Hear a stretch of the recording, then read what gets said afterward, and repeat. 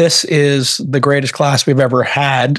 These startups have product velocity, great product design, multiple founders, multiple builders on the founding team, i.e. a developer, UX designer, and a growth hacker. Those are the three builders in our world. And what you will find is teams with product velocity and who are really obsessed with customers. So they have 3 minutes to pitch and they give tight answers, no filibustering. That's what I train the founders to do, is to listen to the investor questions and actually answer them. Let's get started. This Week in Startups is brought to you by Gusto is easy online payroll, benefits, and HR built for modern small businesses. Get 3 months free when you run your first payroll at gusto.com/twist. LinkedIn Jobs. A business is only as strong as its people, and every hire matters. Post your first job for free at linkedin.com/twist. And Northwest Registered Agent will form your company fast, give you the documents you need to open a business bank account, and more. Visit northwestregisteredagent.com/twist to get a 60% discount on your next LLC.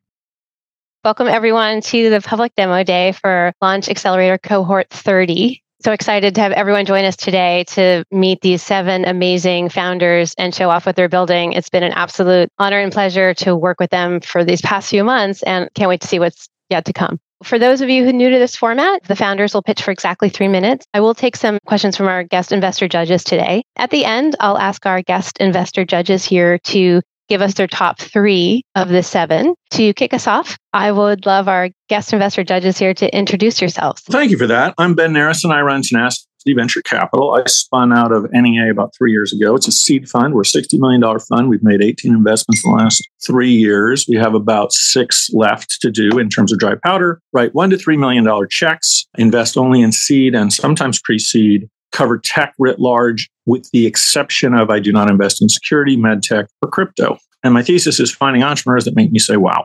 Thanks for having me. I'm Blaine. I'm a partner at Outlander. We're a generalist fund based out of New York. We lead pre-seed and seed rounds, and checks can range from $500K to $2 million. We're investing out of our 3rd fund currently. Awesome. Thanks. Minnie, hi. Good to see you all. I'm a partner at 10110. We're a seed fund. Usually our stage is kind of right coming out of launch, about the right stage for us. I'm on a board with Jason from a launch company. Usually someone's raising $2 to $4 million. We like to lead a priced round, usually always B2B, sort of known as the nerdy fund in LA. So usually like a tech component. Hi, everyone. Excited to be here. My name is Nicole. I'm in the investing team at Costanoa. We do pre-seed to Series A, usually leading the round. Also focus on B2B SaaS. Super excited to hear everyone's pitches today. Awesome. And Stella, welcome.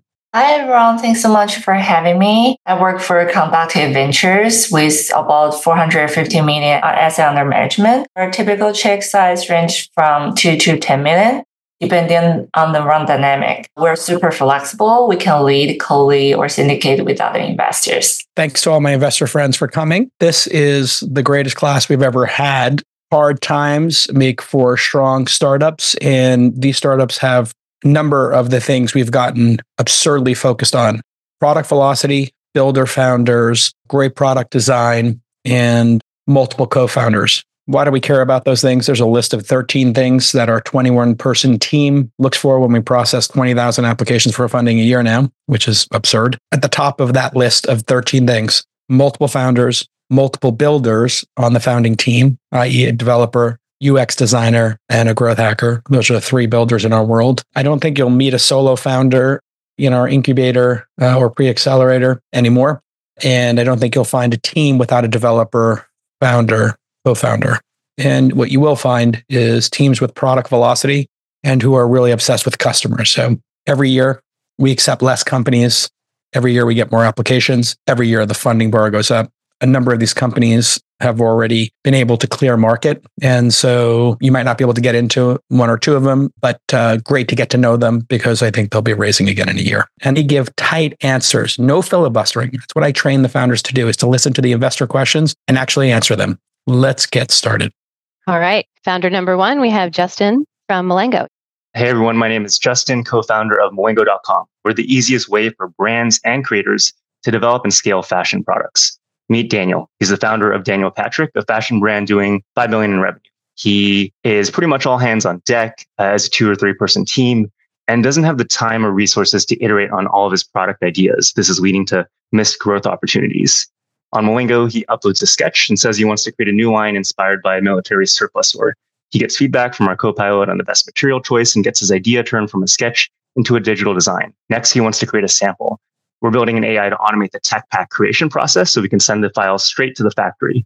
He receives the samples in 7 days, loves the results, and when he's ready for his bulk order, Molingo gives him the best pricing, finances his order, and routes the product to the right factory partner. All this manual work is handled for him so he can focus on what he does best. And because of this, he's able to launch his new collection in 6 weeks, and he sells out for the holiday season. Ever since then, Daniel uses Molingo to quickly test new product ideas and scale the production of his winners. It's why brands like Under Armour and Red Bull, record labels, media companies, and creators like Robert Downey Jr. are using Molingo to quickly launch and scale fashion products. As a managed marketplace, we take a tiered take rate of the purchase order and act as the seller to our buyers. We've also built in embedded lending so that buyers can take advantage of net 90 payment terms. Other revenue streams we're testing include subscription services for enterprise customers, as well as referral fees on the shipping and fulfillment partner side. We've grown to a 366,000 net revenue run rate since launching this beta in June of last year. We have a few million GMV in the funnel. We believe now is the perfect time to do this. There's been this graveyard of fashion manufacturing startups over the last 10 years that have tried to create this process, but couldn't automate their way to venture scale. And so for us, each factory is using our manufacturing execution system, which breaks down the status of each project. We're building a co-pilot that can prompt the factory for capacity updates, help them answer questions around order quantities and colorways. For every step of the process, for example, if the factory has a question on the stitch and the pocket, we can tell it via this AI that it's purely for aesthetic purposes. There's other venture-backed or public companies that we count as competitors, but none of them can automate the entire manufacturing process for these custom products because they're either horizontal solutions or unmanaged marketplaces. So our roadmap is to launch these Gen AI products in Q2 of this year. We'll get to 10 million net revenue in 2025 with 150 brands doing on average 400,000 a year in COGS with us. Our plan is to get to 100 million revenue by 2028 through expanding product categories into more complex fashion products. Our ultimate vision is how do we get the minimums down to 1 unit? We think there's a really interesting world when people are creating the ideas in their head with AI, and we're the infrastructure or plumbing to make that happen. We're the right team to do it because we have deep domain expertise. I've previously bootstrapped a 7-figure fashion brand and have 9 years of tech experience. My co-founder, Greg, has over 20 years of experience and co-created Nike's largest textile program. Jason's an investor. Cyan Bannister led our pre-seed round. We're Molingo, and we make it easy for anyone to develop, finance, and scale fashion products. All you have to do is dream it. Thank you. Justin, you may or may not know, but I started fashionable.com in 1993, took it public in 99, so I spent a lot of time in the space. I guess my biggest concern would be the graveyard, which you mentioned. I'm not entirely convinced there's a venture scale opportunity in this space, so I'd like to sort of hear your view as to why I'm wrong. And then I guess when you talked about fully automated, that doesn't make a lot of sense to me in the a world of fit and fabric. And I was a menswear manufacturer for about 10 years, and there's a lot. I mean, you're not going to automatically make my patterns because you're not going to have the ability to click a button and tell me how it's going to fit. I'm going to give you my patterns, and then I'm not going to be able to automatically pick a piece of fabric purely because I saw it on a screen. So maybe just a little more color on how you functionally automate a extremely high touch and tactile experience. Yeah, I'd love to hear more about the ICP. You mentioned, Robert Downey Jr. and Under Armour. Those are very different. What's the sweet spot and why? Thank you for the great questions, Ben. It's awesome you have that background in the space. And the graveyard part on is this a venture scale opportunity or not? Surely for us, based off of the number of customers that we can service on both the brand side as well as the emerging creator market size, tells us that there's a large number of people that want to have products made. How we're able to do this is we're not going to start by automating everything from the get-go. And that's why we're not doing, jackets, dresses, everything. We're really focusing on a core number of SKUs, which is hoodies, t-shirts, joggers, and leggings, things that use the same materials, the same patterns, where we can come in and make basically any permutation of a hoodie possible through our process. And the goal is as we're able to automate these smaller pieces, we can slowly expand the product categories and automate more of those workflows. Blaine, on the core ICP and the sweet spot, right now we're really focused on brands that are probably doing about 500,000 to 5 million in revenue, or creators that have over 100,000 followers. For these types of customers, we're able to come in, spin up new product lines or even new product brands with them, and really take them from 0 to a couple million pretty quickly. And At the same time, our vision is to make it effortless for anyone to create world-class apparel. And so because we've automated parts of these process, someone can come in and make 50 units of a hoodie, even if they're just starting out. So, to people that are looking to start out who are maybe watching this, we have a great referral program, and we were happy to also hook you up with a launch special if you want to get your samples made or, some great swag for your next startup. So check out Molingo.com. Thank you. Listen, I know myself as a founder, there are things that I love doing. I love building products. I love hiring people. And there are things I hate, payroll, HR. So I use Gusto. Gusto is the best. Gusto's payroll and HR services make running a small business much easier because it was specifically designed for you, the small business owner. And payroll is something you definitely do not want to mess up. Don't I know it? Gusto will automatically calculate your paychecks, do your payroll taxes, set up open enrollment, and that's not all. Gusto also handles onboarding, health insurance, the 401k, time tracking, commuter benefits. Hey, people going back to work, offer letters, you want to get those right, and they even give you access to their HR experts. Gusto will let you focus on the most important stuff in your business, like getting product market fit or bear hugging your customers and making sure they're happy. It's super easy to set up and get started. And if you're moving from another provider, Gusto can transfer all your data for you. Easy peasy, lemon squeezy, folks. So here's the best part. Because you're a Twist listener, you get 3 months free. Yes, that's right. Not 1, not 2. 3 free months. All you have to do is go to gusto.com/twist, gusto.com/twist. You must go to Gusto. Again, that's gusto.com/twist. Next up, we have Edward from Podcast AI. Hi, I'm Edward, CEO and co-founder of Podcast AI. We automate your podcast. So podcasting is huge. There's just under 500 million listeners right now, and the industry is growing 30% year over year, and it's going to reach 100 billion by 2029. So meet Nick. Nick, you might know, produces All In and This Week in Startups and now Liquidity, and he has hours of manual work to do every single week, every day, putting out these episodes, titles, descriptions, chapters, ad reads. And he has things that he before wanted to be able to do, but just didn't have time to do, like manage an entire show website. So with Podcast AI, Nick just drops in his latest episode and he automatically generates everything. Those descriptions, those chapters that would previously take half an hour, it's all done in 30 seconds. In fact, we even generate a list of the top 10 viral moments for the episode and let you generate the social posts that go along with it for every platform. We also automatically generate an entire website for you. So your podcast gets turned into a website. This is thisweekinstartups.com, powered by Podcast AI right now. And this entire website is automatically created as a byproduct of using Podcast AI. So you see all these latest episodes laid out. You can search. Every single episode has its own super SEO optimized page with the speakers identified, all the socials. We even automatically identify the partners for the show. And on top of letting the audience have the transcript, we actually let the audience chat with AI versions of the hosts. So you can actually chat with the AI besties. In terms of traction, so we've been growing pretty fast. We got our first paying customers in September, and we grew 90% in January. And in fact, as of last Friday, we crossed 100K in ARR run rate. So our business model is SaaS subscriptions. So we have professional, small business, and business plans, and we're targeting existing podcasters, people that are starting a business, and right after opening their HubSpot account, they need to start a podcast for lead gen and running their marketing. Small businesses, that's producers and also agencies producing podcasts. Our go-to-market is founder-led sales via LinkedIn, podcasts and trade shows, and a referral program to turn our customers into our marketers in a way. The roadmap is really great. We're launching next week.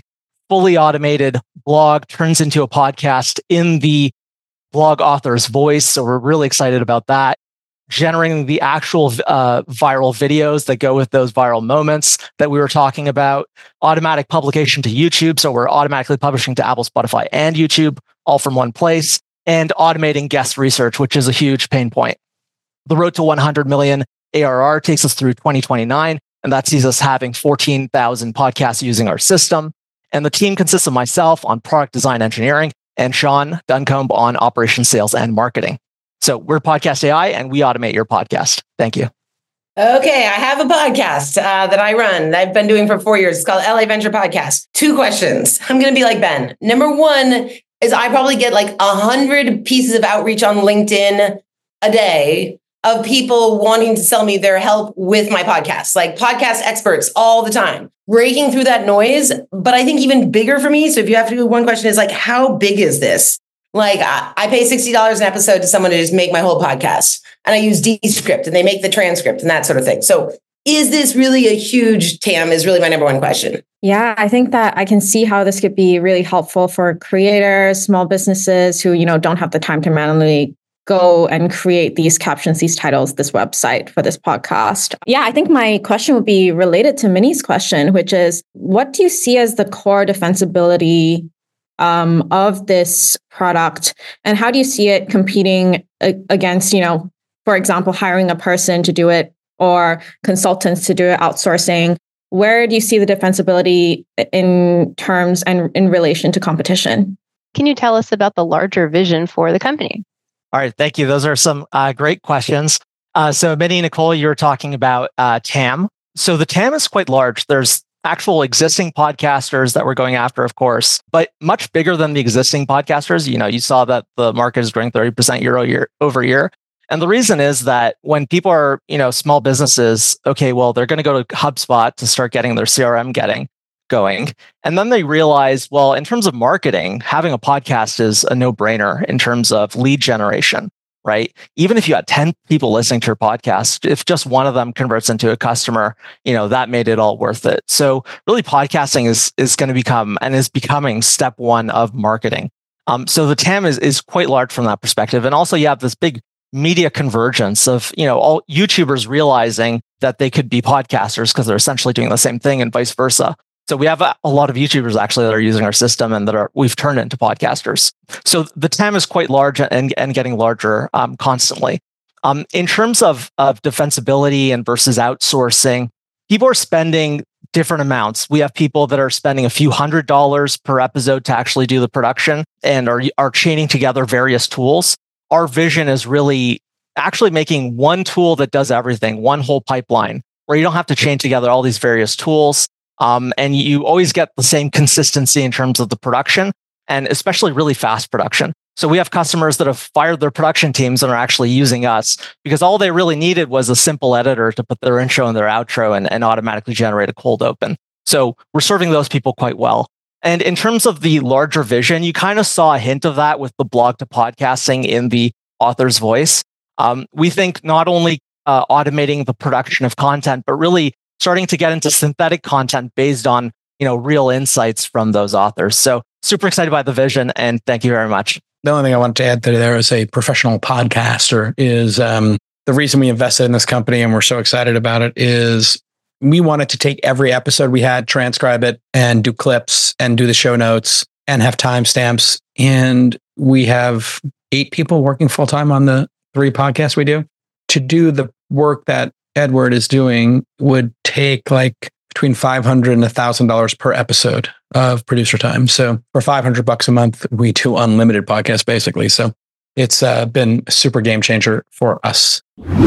Okay, let me cut to the chase right now because I know you're busy and everyone is hiring right now. And, it's a lot of competition for the best candidates, right? Every position counts. Market's starting to come back. You need to get the perfect person. You want a bar raiser in your organization, somebody who will raise the bar for the entire team. And LinkedIn is giving you your first job posting for free to go find that bar raiser. LinkedIn.com/twist. And if you want to build a great company, you're going to need a great team. It's as simple as that. LinkedIn Jobs is here to make it quick and easy to hire these elite team members. And I know it's crazy, right? LinkedIn has more than 1 billion users. We all watched this happen when it was tens of millions, then hundreds of millions, and now 1 billion people using the service. This means that you're going to get access to active and passive job seekers. Active job seekers, they're out there looking. Passive job seekers, they got a job, but it's not as good as the job you're offering them. So you want to get in front of both of those people. Maybe somebody got laid off, wasn't their fault, and they're an ideal candidate. Get that active job seeker. And LinkedIn also knows that small businesses are wearing so many hats right now, and you might not have the time or resources to devote to hiring. So let LinkedIn make it automatic for you. Go post an open job role. You get that purple hiring ring on your profile. You start posting interesting content and you watch the qualified candidates. They just roll in. And guess what? First one's on us. Call to action. Very simple. LinkedIn.com/TWIST. LinkedIn.com/twist. That'll get you your first job posting for free on your boy JCal. Terms and conditions do apply. All right, Daniel from Tolt. You're up. Hi, my name is Daniel. I'm the co-founder and CEO of Tolt, a SaaS platform that helps technology startups launch and grow partnership programs. So let's get to the problem we are trying to solve. Meet Jeremy. Jeremy is a market lead at Practice, a startup that offers mobile CRM to small business owners. And they had users like Amanda that loved the product and that really wanted to promote it with their friends. So Jeremy quickly set up an affiliate program for Amanda, and he was keeping track of Amanda's referrals and payouts in a spreadsheet. So as you can imagine, when the affiliate program actually grew, this got extremely time-consuming for Jeremy, and it forced him to look around for a better solution. And that's when he landed on Tolt. Within 15 minutes, Jeremy launched a fully automated affiliate program with our one-click Stripe integration. And as you can see here, he got an intuitive dashboard. He could easily keep track of all his affiliates in a single dashboard. For example, he can also give Amanda a promo code so she can incentivize her followers to sign up. And he can also fully white label the partner portal for partners like Amanda. Amanda also got an intuitive dashboard. You can see here that she can easily copy her promo code, her link, check her referrals, and also download some message that Jeremy uploaded and keep track of her payouts. When it's time to pay the partners, Jeremy can do that in a single click. But all that wouldn't really matter if affiliate marketing doesn't actually work. But Jeremy and Practice have been with Tolt for 9 months now, and so far they've seen 7x return on their affiliate marketing investment. And that also included the Tolt subscription that they pay. Practice is just one of our users. We have over 200 paid customers, and right now are doing just over 120K in ARR. For the last 6 months, we have grown on average by 27%. And we have some amazing startups using Tolt like Perplexity and Speak. We also have a perfect 5 score on review sites such as Capera, so I'm happy to say that our users are enjoying using Tolt. Our business model is pretty simple. We are a B2B SaaS, and our pricing is based on how much each startup earns from their affiliate program. So the bigger the program, the bigger they pay for us. The reason we believe Tolt is better than the competition is because the competitors have been around for quite a few years now, and so far they have been very neglected in innovating in the space, while Tolt is trying to push as much as innovative features as possible, such as integration with crypto payment providers, auto payouts, branded partner portal, referral program, and much, much more. Right now, we are acquiring most of our customers organically, either through Google or through social media channels where our existing users recommend us to their followers. Our road to 100 million looks like this. First, for us to reach the $1 million mark, we need to launch a few more integrations with Shopify partners, RevenueCat, and other crypto payment providers. For the $10 million mark, we need to launch our referral marketing solution where startups can launch an in-app referral program for their existing users. And for the $100 million mark, we need to be the go-to place for any kind of partnership program. This is the team behind Tolt. We are two brothers that have worked together for a few years now, and previously we have successfully exited 2 small startups. That's Tolt, helping SaaS startups launch and grow partnership programs. Thank you. I'm curious here for your customers, how about why they don't use something like CRM or other tools to kind of build the channel and to send, for CRM, normally you can store all your current customer data or even partners data on it, why they can't use that. And second question is also about the moat of this product. I'm curious there how you can kind of protect your product in long term if anyone want to copy it. I would love to hear more about how you're going to prevent churn and think about the moat in this space. I feel like having seen a few companies in this space before, I think there's very low switching costs. Yeah, thank you for the question. Really appreciate it. So yeah, Stella's question, why wouldn't the startups use a CRM or something that they are already using? So the main reason for that is because we actually make it very easy for them to track all their referrals. So if they're using a CRM, they will still need to log into the CRM every time an affiliate actually submits a referral. So an affiliate submits a referral, then they need to log into their CRM and then map that referral with the affiliate. But with Tolt, it's actually extremely easy to just do that because we actually have an integration with payment providers like Stripe, Paddle, and Chargebee, where we make it extremely easy to track and to check the referrals. And how we actually plan to protect the product, like the main thing that we plan to launch is our marketplace solution. That means that we will launch a place where partners and startups can come together and grow and partner up to grow together in a way. And the reason we can do that because right now we have over 50K in affiliates in our database. So eventually we just plan to reach out to all those affiliates and ask them if they like to partner with some other startups on our platform. And Blaine, how we prevent churn. So really, the churn for us is actually extremely low. And the main reason for that is once a startup actually launches a partner program, they already have partners signed up, and the partners are already bringing revenue and also earning from themselves.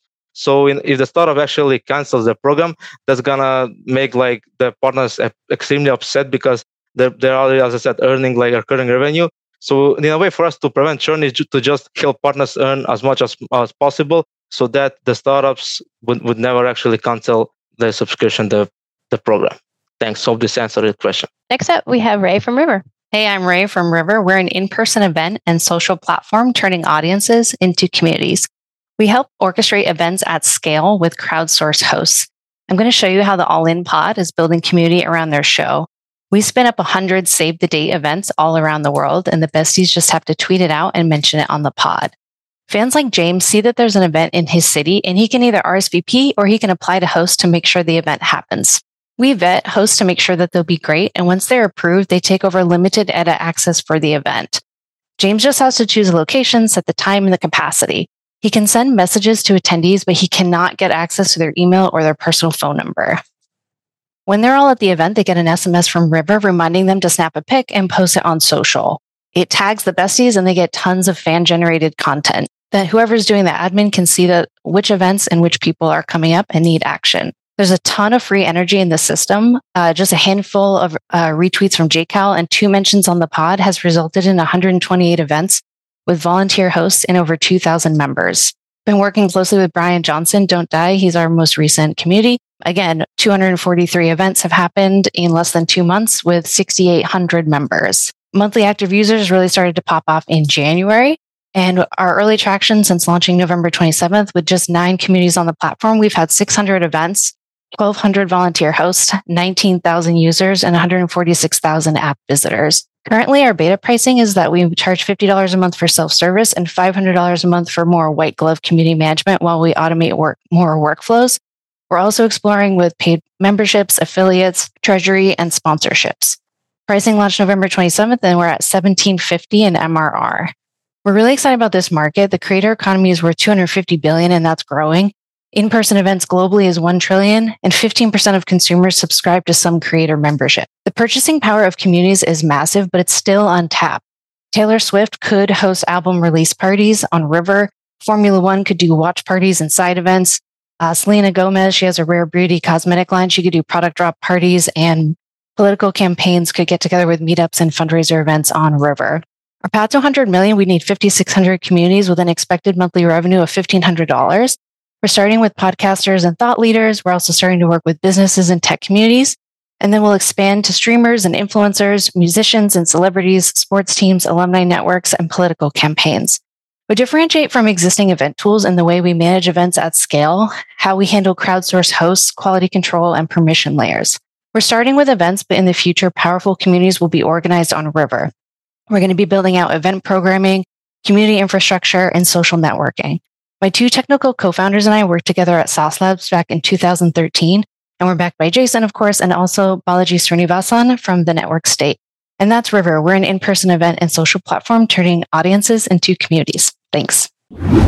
Starting a business used to be a pain. You needed a lawyer. There were hidden fees. It was a mess. Now with Northwest Registered Agent, it only takes 10 clicks and 10 minutes. Northwest provides everything you need to start and maintain your business. Every LLC, corporation, or nonprofit that Northwest forms comes equipped with registered agent service, a business address, a website and hosting, email, a phone number, and this is all covered by Northwest's Privacy by Default. Again, your full business identity will be live in 10 minutes and in 10 clicks. So here's your call to action. For $39 plus state fees, they'll form your LLC, corporation, or nonprofit and launch your business in just minutes. Visit northwestregisteredagent.com/twist today. That's northwestregisteredagent.com/twist today. Minnie, you're up next. Question for Ray. Yeah, I love that picture of Jason, by the way. I was wondering, how many people do you have right now paying $500 a month? And if most people are paying something closer to $50 a month, I'm just interested in the cost to acquire paying customers. Yeah, I'd be curious about what part of the platform you feel gets the most usage other than the event orchestration. So one part I'm excited about or interested in is the data layer where, hosts get a lot of data on how engaged their communities are, how many people are showing up. How do they use that part of the product? And can you expand a little bit more on that? What's fundamentally different from platforms like Meetup? Many. So most of our customers, actually 3 of them, are on the $500 a month plan. And like I said, we just launched pricing November 27th, so it's pretty early, and we've been truly focused on getting some product out the door. hack, I would say, has been Twitter DMs. When we do things with All In, My First Million, I got a text from Ramit Sethi the next day. Like, it's just kind of the big fish kind of bring in those medium-sized communities. And I think people are usually surprised that, like, we have one user group, Super Team, they're part of Solana. Their audience size you wouldn't think is that big, but they're like super engaged, almost to the same level as Brian Johnson. So yeah, I would say most people are actually on the $500 plan. Nicole, your question about what part is most used on the platform and then that data layer. It's still really early for us. So right now I'd say batch events and like audience activation is the most used part. So we'll spin up these events that are kind of save the dates. You kind of funnel your audience through and everyone organizes themselves in each city. So that's the most powerful. Haven't really gotten to fully like squeeze the juice out of the data in that audience layer. But I will say, like, when we did My First Million, Sam and Sean, like, they got 1,000 new emails that I don't think they had before. And then Ryan is on our team, deep skills in data science. We'll be able to get lots of data out of that. And then Andy's question about differentiation from Meetup. I actually had lunch with Scott Hyperman the other day. So Meetup is completely fragmented. There's no central leadership from the community organizer or a leader. So you end up getting like people who want to hike on Saturday and then people who want to hike on Saturday with dogs. And because there's no like centralization, things kind of like fragment and fall apart really quickly. And then because we have this connection with the influencer, we're able to incentivize hosts. They get extra access, things like that. The thing to really understand is that these are net new events. These aren't actually being replaced from Luma or Meetup. We're able to make more events happen than ever were possible before. All right, I'll leave it there. Thank you so much. It's really important for us at This Week in Startups and at All In to know who the top 1% of the audiences are. And so that's really what we're trying to capture. When you have a podcast or you have any community, understanding that 1% of your most passionate users, it's just really difficult to do, but they kind of raise their hands and say, I want to host a 5 or 10 or 20 person meetup in San Carlos or Buenos Aires. I mean, it's super powerful. And those 1,000 emails are worth $100 each to us, as opposed to the other 99% or the bottom 50%, which are worth a penny or 10 cents, because they're not going to do anything if activated. So we really have been trying to find a solution for this. And TEDx in a box doesn't exist. And for $6,000 a year, I'd say it takes half the work of a $50,000, $60,000, $70,000 community manager. So in other words, one community manager can now do what maybe 3 would do, 4 would do with the software here. So yeah, we're really, really excited about it. And the thing that I'm most excited as an investor in this is the, who's the lunatic with the don't die? Brian Johnson. And then who's the other lunatic with wanting to not have governments? And Balaji Srinivasan. I always follow lunatics because lunatics are like the tip of the spear sometimes in adoption. Like Balaji and Brian are lunatics and they have lunatic followings. And the fact that both of those showed up after us, I expected My First Million. They copy a lot of the stuff we do and they're really students of the game. But for Balaji to do this and for Brian to do it that to me made me really excited as an investor. So I think this like activating communities is the future of a lot of businesses. And a lot of products that are getting built now are using Discord and other ways to do it online. You probably see that in your own portfolios, but Brian was using Discord before. He had 10 events. Yeah. So doing it this way, we used Slack to do it before, it didn't work. You need much more software and structure to control this and make sure it doesn't become a sales effort. So, that's the thing we were most concerned about. We didn't want lawyers and accountants and headhunters to hijack our audience. And so we only allow, in our group, it's 4 founders, 5 founders. And the service providers all want the emails in Ray and I's experience. And she doesn't give them to them in the platform. You have to communicate through the platform. And then the people who are the hosts, who are the founders, they don't want the emails. They're not trying to build their CRM. So anyway, it's a lot of like interesting little discoveries there of who's the right person to manage your local meetup. TEDx in a box. Next up, Cash from TaxGPT. Hello, everyone. Cash here from TaxGPT. We are creating an AI co-pilot for tax professionals and accountants. Did you know that American spent 6.5 billion hours annually on tax filing, and inefficiencies in the system cost $260 billion to the system? Tax professionals are finding TaxGPT and automating their research questions and email generation with TaxGPT. Let me show you how. If someone comes to Mark with a complex tax question, he can ask that question to TaxGPT. TaxGPT not only answer the code instantly, but also provide gold standard sources as compared to ChatGPT or all the other free tools and suggest its questions. For example, here's Mark is generating a tax memo that he needs to send it to a client. about a QSPS explanation that could have taken him 30 minutes to write, he can write it within 30 seconds. But we're not only tax generation. We are building a firm management and client management platform where we can see where Mark, who's a tax professional, can see all of his team members and all of his clients. If a client asks a question, TaxGPT will have a context of all of their previous documents and all of their tax situation. So we can generate an answer before Mark can lift a finger. And obviously, as a tax professional, he has all the control. He can edit this response and send it to the client. In our product roadmap, we are launching the client management platform this quarter, but we also have a DIY tax filing product for individual tax filers that we launched last month. In the future, we plan to build complete automations on the tax preparation process and even white label TaxGPT. We are at 22,963 annual run rate. In February, we're just starting to churn our sales motions. There are Fortune 100 companies that are using TaxGPT internally on an individual capacity, but we are trying to convert them into a paid pilot program and promotions. Majority of our market, 86% of tax professionals work in under 30 people companies. So they're mom and pop shop. They're not building anything LLM related in-house. Right now, we are charging only $1,000 for annual license, but in the future, it will go up to $5,000 annual license. There are 3.4 million tax professionals and accountants that give us a total initial addressable market of 17 billion, but the actual addressable market is 260 billion to decrease the inefficiencies in the system. For us to reach 10 million, we need to onboard 2,000 people, and in order to reach 100 million, we need to onboard 20,000 tax professionals by 2029. Right now, our CAC is completely zero. Word of mouth, search engine optimization, and social media. But in the future, we are planning, right now, we are partnering with CPA Academy, National Enrolled Agents of America, and we are in serious discussions with Drake Software that sell their software to already 100,000 tax offices and going to the industry-specific conferences.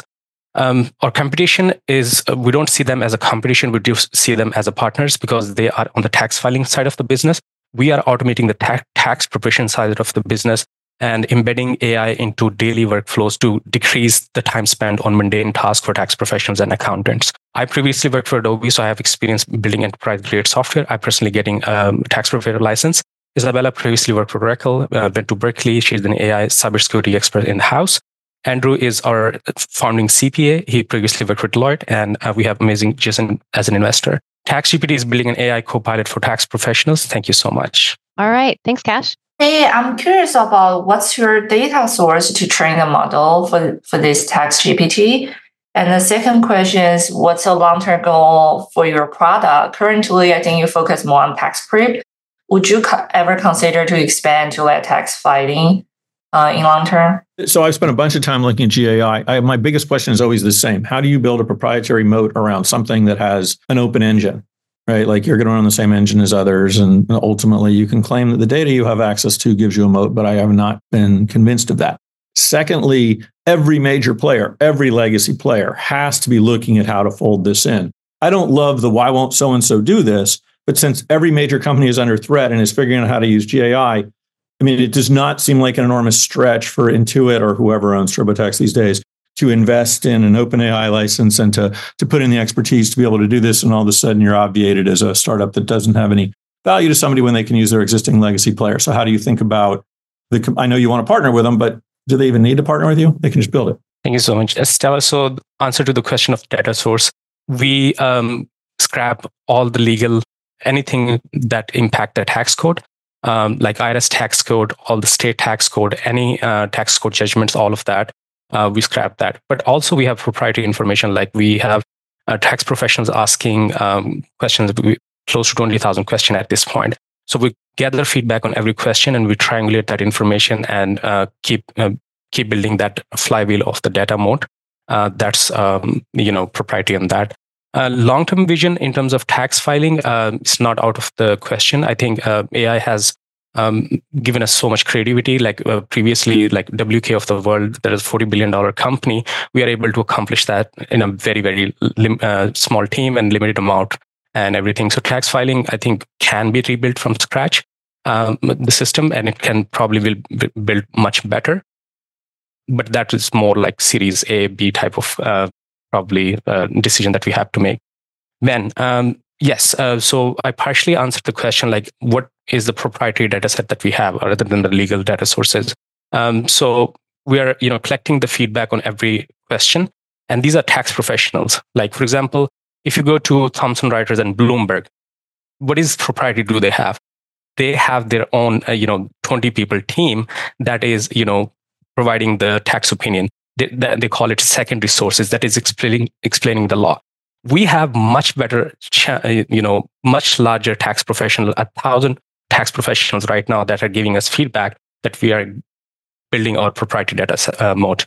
And yes, like Intuit of the world and all the other people of the world, yes, they can build this, but they haven't built it so far. That's why we had 4 acqui-hire offered and we rejected it. There is a time for us to build it. Thank you so much. Happy to answer the questions later. All right. Thanks so much, Cash. Next up, we have George from Fanfare. Hi, I'm George, founder of Fanfare, the platform where creative work gets funded. On Fanfare, anyone with a great idea for a product or game can grow a community, raise funds, and sell their product. Here's one of our actual creators. This is Simon. He's an indie game designer who sells his games on Fanfare. And this is Emma. She's the typical buyer on Fanfare. She loves games and she spends over $200 a month on her hobby. So she's always looking for new releases and cool things to support. At Fanfare, we help Simon create with people like Emma. First off, we have community tools. Simon can give Emma free samples in return for an email sign-up. He can share updates when a new character is coming out, and he can even accept donations from people who just really love his work. We also have great e-commerce tools. Simon can start pre-order campaigns to raise a certain funding goal. He can sell memberships to his work, and he can offer exclusive fan perks. For example, a limited gold edition only available to his most early loyal fans who hold a prior membership. And we drive really high-quality traffic to our creators' pages. Because we focus on specific niches like gaming, we know exactly out of all our users who's into chess, who's into RPG, who's into console gaming. So we're able to drive really high-value traffic to our creators' pages. And those creators don't pay anything for being on Fanfare. We want to make sure that we have the best and the most projects from the most awesome creators all over the world. So we don't charge them anything to come onto the platform. Fans, on the other hand, can upgrade to become a super fan. For just $20 a month, a super fan gets big discounts on most projects, exclusive products and content, and a monthly digital loot box. When a super fan backs just one project a month, they'll already get their subscriptions worth out of discounts. $240 is the annual revenue per super fan subscription. So when we have 400,000 super fans, we'll hit $100 million in annual revenue. Compared to Patreon, Etsy, and Kickstarter, Fanfare is the only platform that offers advanced discovery, landing pages, pre-order campaigns, a storefront, memberships, and is totally free to use for creators. And this industry is really big. Right now, we're focused on the tabletop gaming industry. Today, it's a $25 billion industry, and that's on trend to double in the next 6 years. Next, we're going to expand into anime, manga, and comics. And combined, these are $100 billion industries, and all of them are growing 10% year on year. And speaking of growth, since we introduced our most advanced features this last January, we've had 300% monthly user growth, and we only count a user if it's a verified account with at least one transaction. Myself and the team have over 5 years of experience in the creator economy. We have raised over $20 million for creators as their marketing consultants, and most importantly, creators really love working with us. That's why we know exactly what they want to get out of a platform like Fanfare, which is where creative work gets funded. Thank you. Thanks, George. Super interesting. I have to ask it, obviously the 800-pound gorilla in the room is Kickstarter and the like. Is the biggest differentiator really the membership angle? It sounds like that might be the approach that you're taking. I feel like I tend to find myself trying to minimize the amount of memberships I have. Love to hear how you're approaching that. Yeah, I was going with the Kickstarter sort of question. But how about the other side of things, which is the people who would choose to use this over Kickstarter? It sounds like you have a lot of features that Kickstarter or other platforms don't have, but I'm interested in actually the engagement and how you think about sort of the KPIs for whether the users are getting more engagement from your platform than they would on a Kickstarter or something a little bit more generic. Yeah, I think that as the creator economy, expands, there's going to be a lot of different types of tools to manage different sorts of memberships. You mentioned Patreon. There's also passes. How do you feel like the product sits across the layer of all these other competitors? All right. Thank you all so much. Really great informed questions. So let me start with maybe Blaine and Minnie's questions are a little bit similar. There's Kickstarter, what's the differentiator and what's the difference in engagement? One of the really crucial differences is Kickstarter is only used by creators for 30 days out of their entire lifetime as a creator, right? Just during the campaign.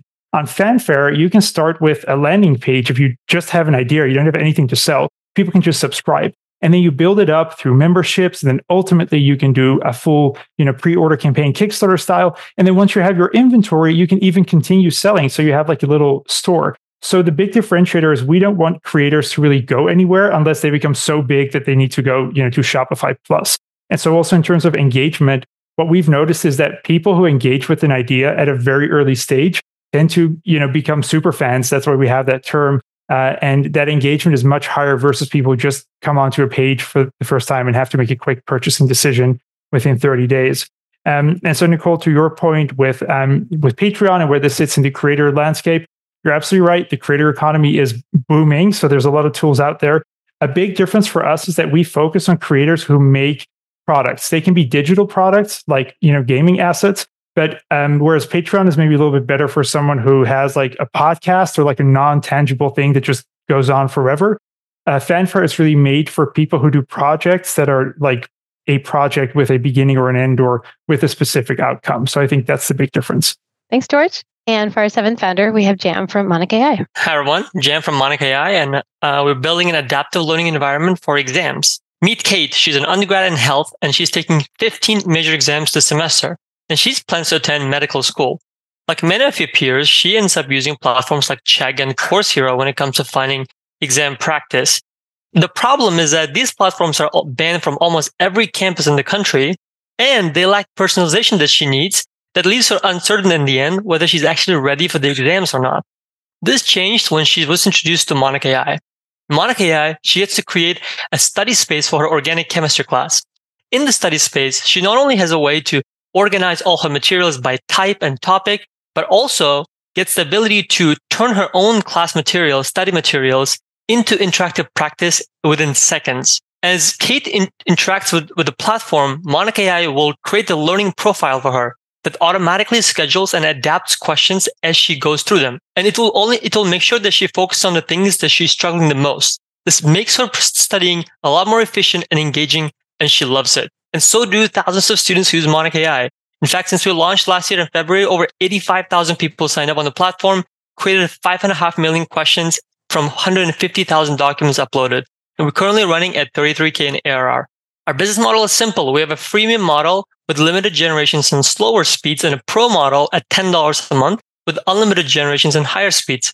We're also introducing an enterprise model at $25K a year for businesses and give them more access control. So how do we get here in the first place? Our first 1,000 customers came from interactions in platforms like Reddit. And now the next phase of growth has been coming through social media platforms like TikTok, Instagram, and Twitter. The next phase, along with the social media, will be coming through our partnerships with college professors on campuses to bring their classrooms onto Monarch and through our SEO. So why now? And why us? LLMs have really made the document intelligence a commodity that actually lets us compete with the incumbents in the area like the Cheggs and the Courseiras of the world. And why us is we have a unique and proprietary data set in terms of a learning profile and learning habits of a user. And combined with gamification, it lets us scale into the next phase. Back to Kate again. Once she's done with her college exams, she gets to take more exams in terms of MCAT and USMLE and certifications. And this is a lifelong learning for her and for millions of professionals like her. In fact, over 10 million exams are taken in the US every single year outside of the high school and college system. And that takes about 4 weeks on average of prep time. And people spend from $100 to $5,000 per exam prep. And that's why on our roadmap, we're bringing and integrating e-learning providers like just typical PT onto our platform and currently running a $60K grant and a pilot program with Cyber Florida. Our path to 100 million ARR starts with getting to 200,000 subscriptions in B2C level, facilitating 3 million transactions in the marketplace, and reaching 2,000 businesses. We are a team of 2 engineers and a product designer, and we're building an adaptive learning environment for exams. Thank you so much. Hey, I'm curious. It seems like you sell both for enterprises and also individual side, and also it's a marketplace. How would you pivot your sales strategy here? Like in the long-term goal, what's your focus here for these three tiers of the businesses? You already mentioned that a lot of this documentation is becoming open source or freely available and commoditized. I think you need to make a pretty strong case for how you create a moat when you are dealing with somebody else's engine and a commoditized data set. And I am not convinced that, we understand how these people learn, and so that will create one is good enough. But if that's the one, that's the one. Is it a matter of time? Craig is asking before the platform may get banned, like competitors that you mentioned. All right, thank you for the questions. So I'm going to start with the enterprise B2C and marketplace, and it does seem like we are kind of segmented around, but B2C was actually very strategic for our marketplace because for a lot of the creators to come into the platform, such as the e-learning providers, like typical PT, we needed the audience in the first place to convince them to come to the platform. So that was a very kind of a strategic move. When it comes to enterprise, we do want to postpone it a little bit, but the way that the enterprise model works is very similar to the way that we're going to sort of the e-learning providers. They get to create spaces. They get to bring people to the spaces with the same access control levels. And then they just have the people who have access to the spaces is just not going to be public. So it's just a matter of access control in this case. And in this case, the only kind of proprietary data set that we are kind of banking on is the fact that when people learn, it could be for two different reasons. They're trying to do retention or they're trying to comprehend something. And there's a ton of retention algorithms out there that people use. Our algorithm is on the comprehension side. And as they engage with the platform and they get to tell us exactly what questions are the ones that they want, what questions that they don't want, that is a data set I think very few companies will have out there. And also we're moving away from the LLMs to the open source ones ourselves as well as we build these data sets. So we can have a different conversion point from what the public has. Craig, will the platforms will get banned? Absolutely not, I think. Because we're actually working with the professors directly because we want to be the ethical alternative to platforms like Course Hero and Check on campuses. And that's why we're bringing them into the conversation so they could be our partners in distribution, both and users of the platform.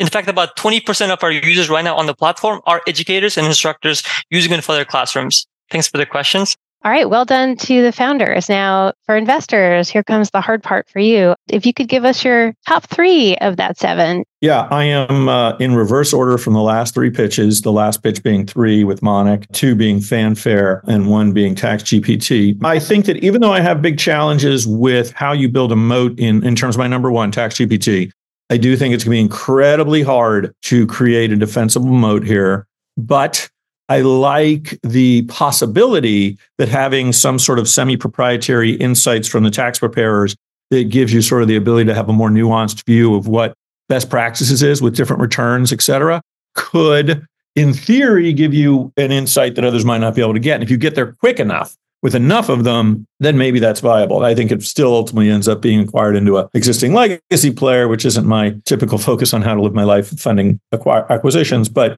I do think of the companies we saw here, the biggest opportunity is there, but it's going to be a big, big, big challenge to be the winner.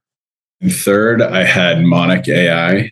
In second, I had Malengo. And then first for me was River. Know the market very well. I think it's a massive pain point out there. No one in the space is really servicing the in-person to community angle, and seems like some really exciting early traction. Yeah, agreed with Jason. Best cohort. This was great. Hard to decide. I went River number 3, Fanfare number 2, Malengo number 1. Malengo's a good fit for a lot of the things I've been thinking about with like manufacturing, onshoring, nearshoring. We need a lot of automation to really be competitive. I looked at a company, Topologic. I don't know if you saw that, but really buy into the idea that the length of time to launch a product is too long and that there's a lot that technology can do. So, and also great traction. So just really strong presentation there. First of all, I want to say congrats to everyone who pitched today. Really appreciated all of your pitches. And it's really exciting to see what you've all been building. So just wanted to say that to start off. Top 3, I would say number 3 at Podcast AI, number 2, Malengo, and then number 1 would be River. And I think what drew me to River as the number 1 was this really interesting data layer around actionability in terms of communities and creators. And I think it's really exciting that people will be able to really figure out how to monetize and engage more effectively with communities. Hey, thanks so much for the presentation today. And my number 3 is Monic.ai. Number 2 is Podcast AI. And my number 1 is Tax GPT. Because previously I worked to the related industry. I know it's for the tax industry, lots of tasks are repetitive. And especially when you try to communicate with clients, it's all like back and forth. So I really understand the pain point. So I like the market overall. Although I might find it might be a little bit tricky to sell in this industry because this accounting industry is kind of like manufacturing and industrial.